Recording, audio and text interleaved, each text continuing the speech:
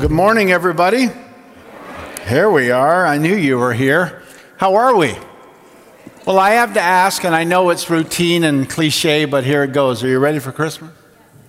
Well, the truth is, somebody asked me yesterday, and I said, well, there comes a point where you stop getting ready and you just let it come. It's the way it is. Well, a couple things I want to mention to you. First of all, I want to remind all of us in our congregation and that in the foyer, there is a tree, what we call the Christmas comfort tree. We held a service earlier this month for those that are grieving in our congregation. And I just want to remind you again on the eve of Christmas Eve that there are a number of people in our congregation that have experienced loss and are going through grief. And I just want you to, today as we leave the service and tomorrow as we come again for tomorrow night, you'll see the tree. It's just right here on the other side of the wall. Just remember those that are grieving this Christmas season. And I want to just say, first of all, a couple of things we need to celebrate. First of all, Han Su. I call him Han Solo because that's how I remembered his name. But Han Su has been working in Victoria, and Lois seems a whole lot happier today than she has been. But welcome home.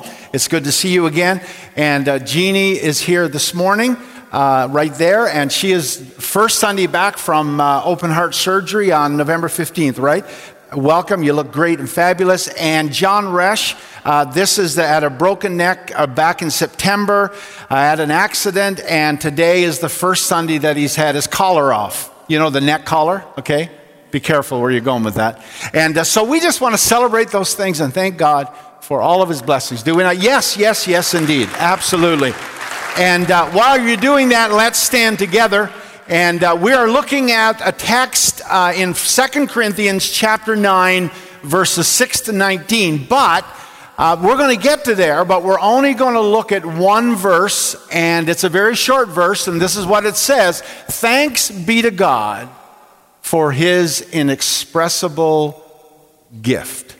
Let's pray together. Father, we love you and we thank you and we praise you for your love for us in Jesus Christ and how extravagant and overwhelmed we are at your grace, your mercy, your generosity in our lives. And so we ask today again for the work and ministry of the Holy Spirit to continue to be active amongst us, and particularly in our lives today, for those of us in this auditorium and those that are watching online today, that you would give us a voice to speak, ears to hear, minds to comprehend, hearts to understand, and particularly over these next few days and this next week, that as we go out into our communities, into our neighborhoods, into our homes, as we are with extended family, help us by your Spirit to be as wise as serpents and as harmless as doves. And Lord, that you by your Spirit may help us to be witnesses, Lord, testimonies of your grace and of your mercy as disciples of Jesus Christ. We give you praise and we give you thanks in Christ's name. Amen. You may be seated. Now, as was mentioned in the Advent calendar, Pastor Kevin, the Advent calendar, the theme today is love, and that is the power of Christmas that we are looking at this morning, is the power of love. Francis Schaeffer, in his book called The Mark of a Christian, wrote these words: through the centuries, many men and women have displayed many different symbols to show that they are Christians. They have worn marks on the lapels of their coats, hung chains around their necks, even had special haircuts. Of course, he writes, there's nothing wrong with any of this if one feels that this is his or her calling. But there is a much better sign, a mark which has not been thought up just as a matter of expediency to use on some special occasion or some specific era. It is a universal mark that is to last through all the ages of the church till Jesus comes back. Love. What is it about love that there is so much that has been written, sung, and spoken about? Somebody said that the word love is one of the hardest working words in the English language. And I looked up love in dictionary.com, and I found that there were 14 definitions of the noun love. 14 variant forms of that word. Now, we use the word love in many different ways. We use the word to say, I would say, I love coffee. I love potato chips. I love my spouse. I love my family. I love God. And I love the weather. Now, in each instance, of course, the word love carries its own meaning. It certainly does not mean the same thing and have the same degree of intensity as the love that I talk about when I say I love coffee or potato chips as compared to my love for my wife or my love for God. Now, before we get to our text this morning in 2 Corinthians 9, and as a way sort of getting there, I want us to consider three dynamic words. And those three dynamic words are God is love. Now, almost everybody knows that they're from the Bible, but they're specifically from 1 John chapter 4, verse 8. Someone once said this: some phrases or statements are like batteries. If they get used too much, they begin to lose their power. And I think that the love of God, or God is love, that statement falls into this category yet. At the same time, there is still a lot of voltage in that thought. Someone said, God is love is a short sentence with a big thought. And then somebody else said, in this text, talking about John chapter 1, verse 4, 1 John 4, verse 8 says, there occurs what is probably the greatest single statement about God in the entire Bible. Now, why would this statement, God is love, be the single greatest statement about God in the entire Bible? For this reason. Love is the central attribute of the nature of God. His very essence and nature is love. It is not just part of his being, it is the central part of all that God is. Leon Morris said this, and there's a spelling error in this quote. God is love means more than God is loving. It means that love is the essence of his being. God did not create love. God did not say, like he did light, let there be love. No, love is not a created thing. Love is part and parcel of God's own being himself.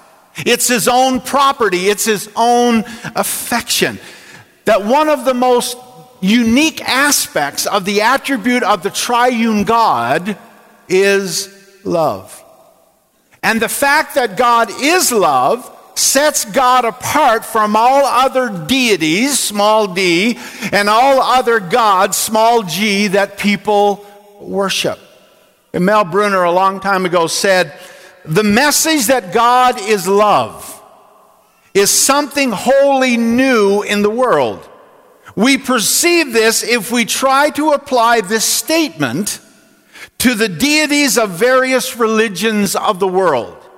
Brahma, Vishnu, Allah is love. All these combinations are absolutely wholly impossible.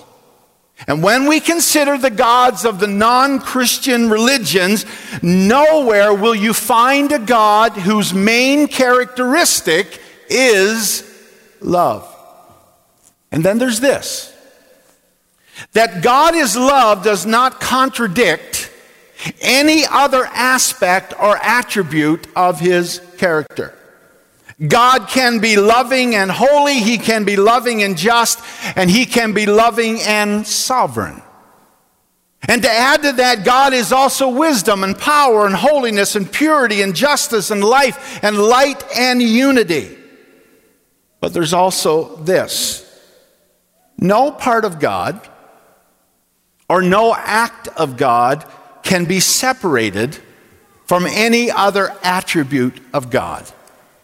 Every other attribute of God is mitigated by his central attribute of love. Every aspect of God's character His His wisdom, His justice, His mercy, His goodness, and get this, even God's wrath, God's judgment and anger is ultimately an expression of His love. Did you get that? Let me repeat it. Every other aspect of God's character, His wisdom, His justice, His mercy, His goodness, even God's wrath, anger, and judgment is ultimately an expression of God's love. And we might add to that the God of the Bible is not an egotistical, self-absorbed deity who is looking at Himself and worshiping Himself in the mirror of eternity past or future. But rather, God the Father, God the Son, and God the Holy Spirit exist in loving communal life with one another, speaking to one another, working together, giving and receiving and delighting in each other for all of eternity. And that brings us to this. We have often heard the expression that love is a verb. God is love. Is God's desire to give the best, to help, and to share regardless of the cost. But there's also this. Love, to be a verb, must give. For love, giving is a compulsion. God is love is more than His desire to give. God is love means God is active and actively giving. He is active in love and actively giving. So God is love is first of all God's nature. And secondly, His love is a love that surprises. Now, one of the distinguishing marks of the love of God is that it always comes to us as a surprise. Or at least it should. Now, I know that most of us in this room today, and many of us that are watching online, that we are so familiar with the message of Christmas that, like I said a moment ago, that the message of Christmas are like batteries and that they have been used so much that they've almost lost their power.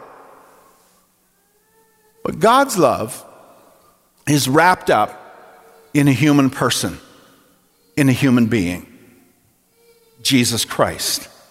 And when we consider the message of Christmas, and this is the message of Christmas, we are opened up to a whole new dimension of love. That the ultimate unique expression and demonstration of God's love is Jesus Christ. And then there's this. It's crazy. And it is amazing that the path of God's choosing so often seems to involve some element of risk that is to be undertaken, or some measure of trouble that we have to deal with, or some measure of discomfort to experience, or some difficulty that has to be resolved. Now take Mary, for example. Mary today is hailed as a blessed virgin. She is hailed as a great woman. But I venture to guess that she may have not been back then. I would even suggest that while today we call her the Blessed Virgin, and that we sort of venerate her as the Virgin Mary, that there are those at that time that would have called her something other. But is it not interesting how in the plan of God, that in order to get from there to here, or here to there, whichever way it's going, means risk of rejection. It means the pain of uncertainty. And it also can involve some other unpleasantness like criticism. But God works in unusual circumstances when he wants to bring about his desired end. And we have made this observation before that trouble is one of his friends. And the result comes by way of some measure of suffering and difficulty and pain. Teresa of Avila, who was a nun, was returning to her convent in the midst of this intense rainstorm. And she happened to slip and fell down this bank and fell face first into the mud. And in frustration and unimpressed, she called out to God and said, "If this is how you treat your friends, no wonder you just have so few of them." Did you know? Did you know that many of the people that we consider outstanding have had to overcome significant problems in their lives? A study of 300 highly successful people. And in that group were people like Helen Keller, Winston Churchill, and Albert Schweitzer.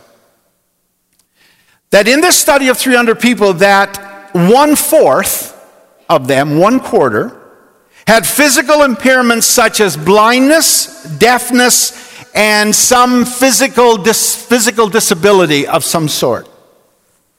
3/4 of the 300, 3/4 of the 300 had social or environmental impairments. Either they were born into poverty, or came from broken homes, or they came from intensely disturbing situations. Now back to our point. When you and I, when we step into the path God chooses for us, do not be surprised if when our path involves some measure of risk, of trouble, of uncertainty or frustration or difficulty, so that God would choose the path that he did. With Mary and Joseph, a womb and a baby, is both a love that surprises and at the same time a love that does not surprise. And throughout the centuries, and even for us in this room today, love that surprises has surprised a lot of us. But what kind of love is this love that surprises? What kind of love is this love that surprises? Well, that brings us to our text, where Paul talks about God's inexpressible gift. Now, to do right by the biblical text, we have to set our text in context. And so, 2 Corinthians chapter 9, verse 15 comes, this statement about God's inexpressible gift, comes at the end of a statement that talks about giving, and the heading that it's under talks about the cheerful giver. Now, the next question is this: who is the cheerful giver? Now relax, I'm not going to ask you for anything. But before we get into it, I want to say this: that this text is talking about giving. But it's not just giving, but giving that is rooted in God's generous giving, exemplified in Jesus. So I think we may be surprised as we go through this text that we often use to get people to give who the cheerful giver might be. Now, I'm going to give you 7 points in 1 minute. 7 points in 1 minute that sort of gives us the context of our text. In chapter 9, verse 6, it talks about the universal principle of sowing and reaping. In 9:7, it talks about the benefits of being a cheerful giver, that God loves us, loves him or her, whoever it is. In 9:8, it talks about the superlative nature of God's giving. Verse 8 says, and God is able to make all grace, all sufficiency, all things, all times, every good work. Superlative. And verse 9 and 10 talks about the fact that God is our inexhaustible supply. And then in 9:11 it says that we are blessed to be a blessing. Or we are blessed in order to bless. And this, of course, 9:12 tells us that our giving evokes gratitude to God, gratitude of ourselves and of others. And then the last part, 13 and 14, our giving is the evidence of God's grace on us. Our giving is the evidence of God's grace in us and to us. And then Paul drops in this one-sentence statement. Thanks be to God for his inexpressible gift. That underneath all of this, in 9:6-12, bearing it up is the inexpressible, the unspeakable, the indescribable gift of God, Jesus Christ. Now, how do we begin to describe someone or something that is unspeakable, that is inexpressible, that is indescribable? And the surprise of the incarnation has given us plenty of questions to think about and to ask. How can God descend into the pool of humanity and yet not be contaminated? How can God remain God and yet take on human form? Or, how is it possible that Jesus Christ is 100% God and 100% human simultaneously, without any overlap? But the bigger question is this. The biggest question is why? Why? A long time ago, John Macduff wrote this, and you'll know the language is old by some of the phraseology. Macduff wrote, the only real mystery of the Bible is the mystery of love. God so loved the world that he gave his only begotten Son. What? For a lost and ruined world, the Prince of Life should leave his throne of glory, travel down to the valley of tears, and expire by an ignominious death on the bitter tree. Love unutterable, he writes, love unspeakable. The reflection, he says, of the skeptic of a bygone age may have formed at times the musing of better minds. This is far too great. It is far too good to be true. Infinite majesty, compassionating infinite weakness. The great Son of Heaven, the fountain of uncreated light, undergoing an eclipse of darkness and blood for the sake of a candle that glimmered in nothingness in comparison with his beams. It's a pretty good description. But we still haven't answered the question why. This is the mystery of mercy. This is the miracle of grace. That God chose to love a race of rebels and prodigals. And here are three more dynamic words. I love you. Christmas. The incarnation of God in Jesus Christ as a human person, as a human being, is the unique and the ultimate demonstration of God's love. Now put your seatbelt on, because Augustine said this: God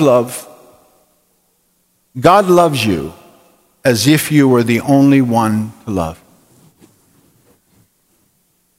Pause there. God loves you as if you were the only one to love. Now think about that. That God loves me as if I were the only one to love. Say that in your mind. God loves me as if I were the only one to love.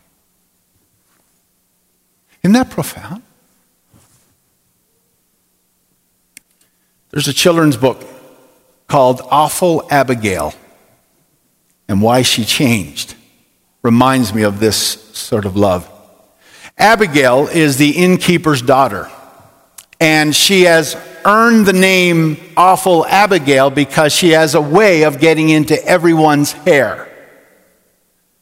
And so one night she is sent to her room again, where she watches Mary and Joseph arrive and inquire if there is a place for them in her father's inn. Once everyone is in bed, Abigail follows a faint light that leads her to the stable. She opens the door and she sees Jesus. And the story ends with this wonderful line. Somehow she knew a dream had come true, and someone who loved her had found her. Someone wrote, everything God has done and will do, from eternity past to eternity future, overflows with love. The performance was going smoothly until suddenly we noticed her. A small, quiet girl in the front row holding up the letter M upside down, totally unaware that her letter M appeared as a W. The audience of first graders to sixth graders snickered at this little one's mistake. But she had no idea that they were laughing at her, so she stood proud, holding her W up high. And although many of the teachers tried to sort of shush the children and some of the adults, the laughter continued until the last letter was raised. And then we all saw it together. A hush came over the audience and eyes began to widen. And in that instance, we understood the reason we were there, why we celebrate the holiday in the first place, why even in the chaos and the busyness, there was a purpose for our festivities. For when the last letter was held high, the message read loud and clear: Christ was love. And he still is. Julian of Norwich said, God loves and enjoys us. The divine will wants us to love and enjoy God in return and rest in this strength, and all shall be well.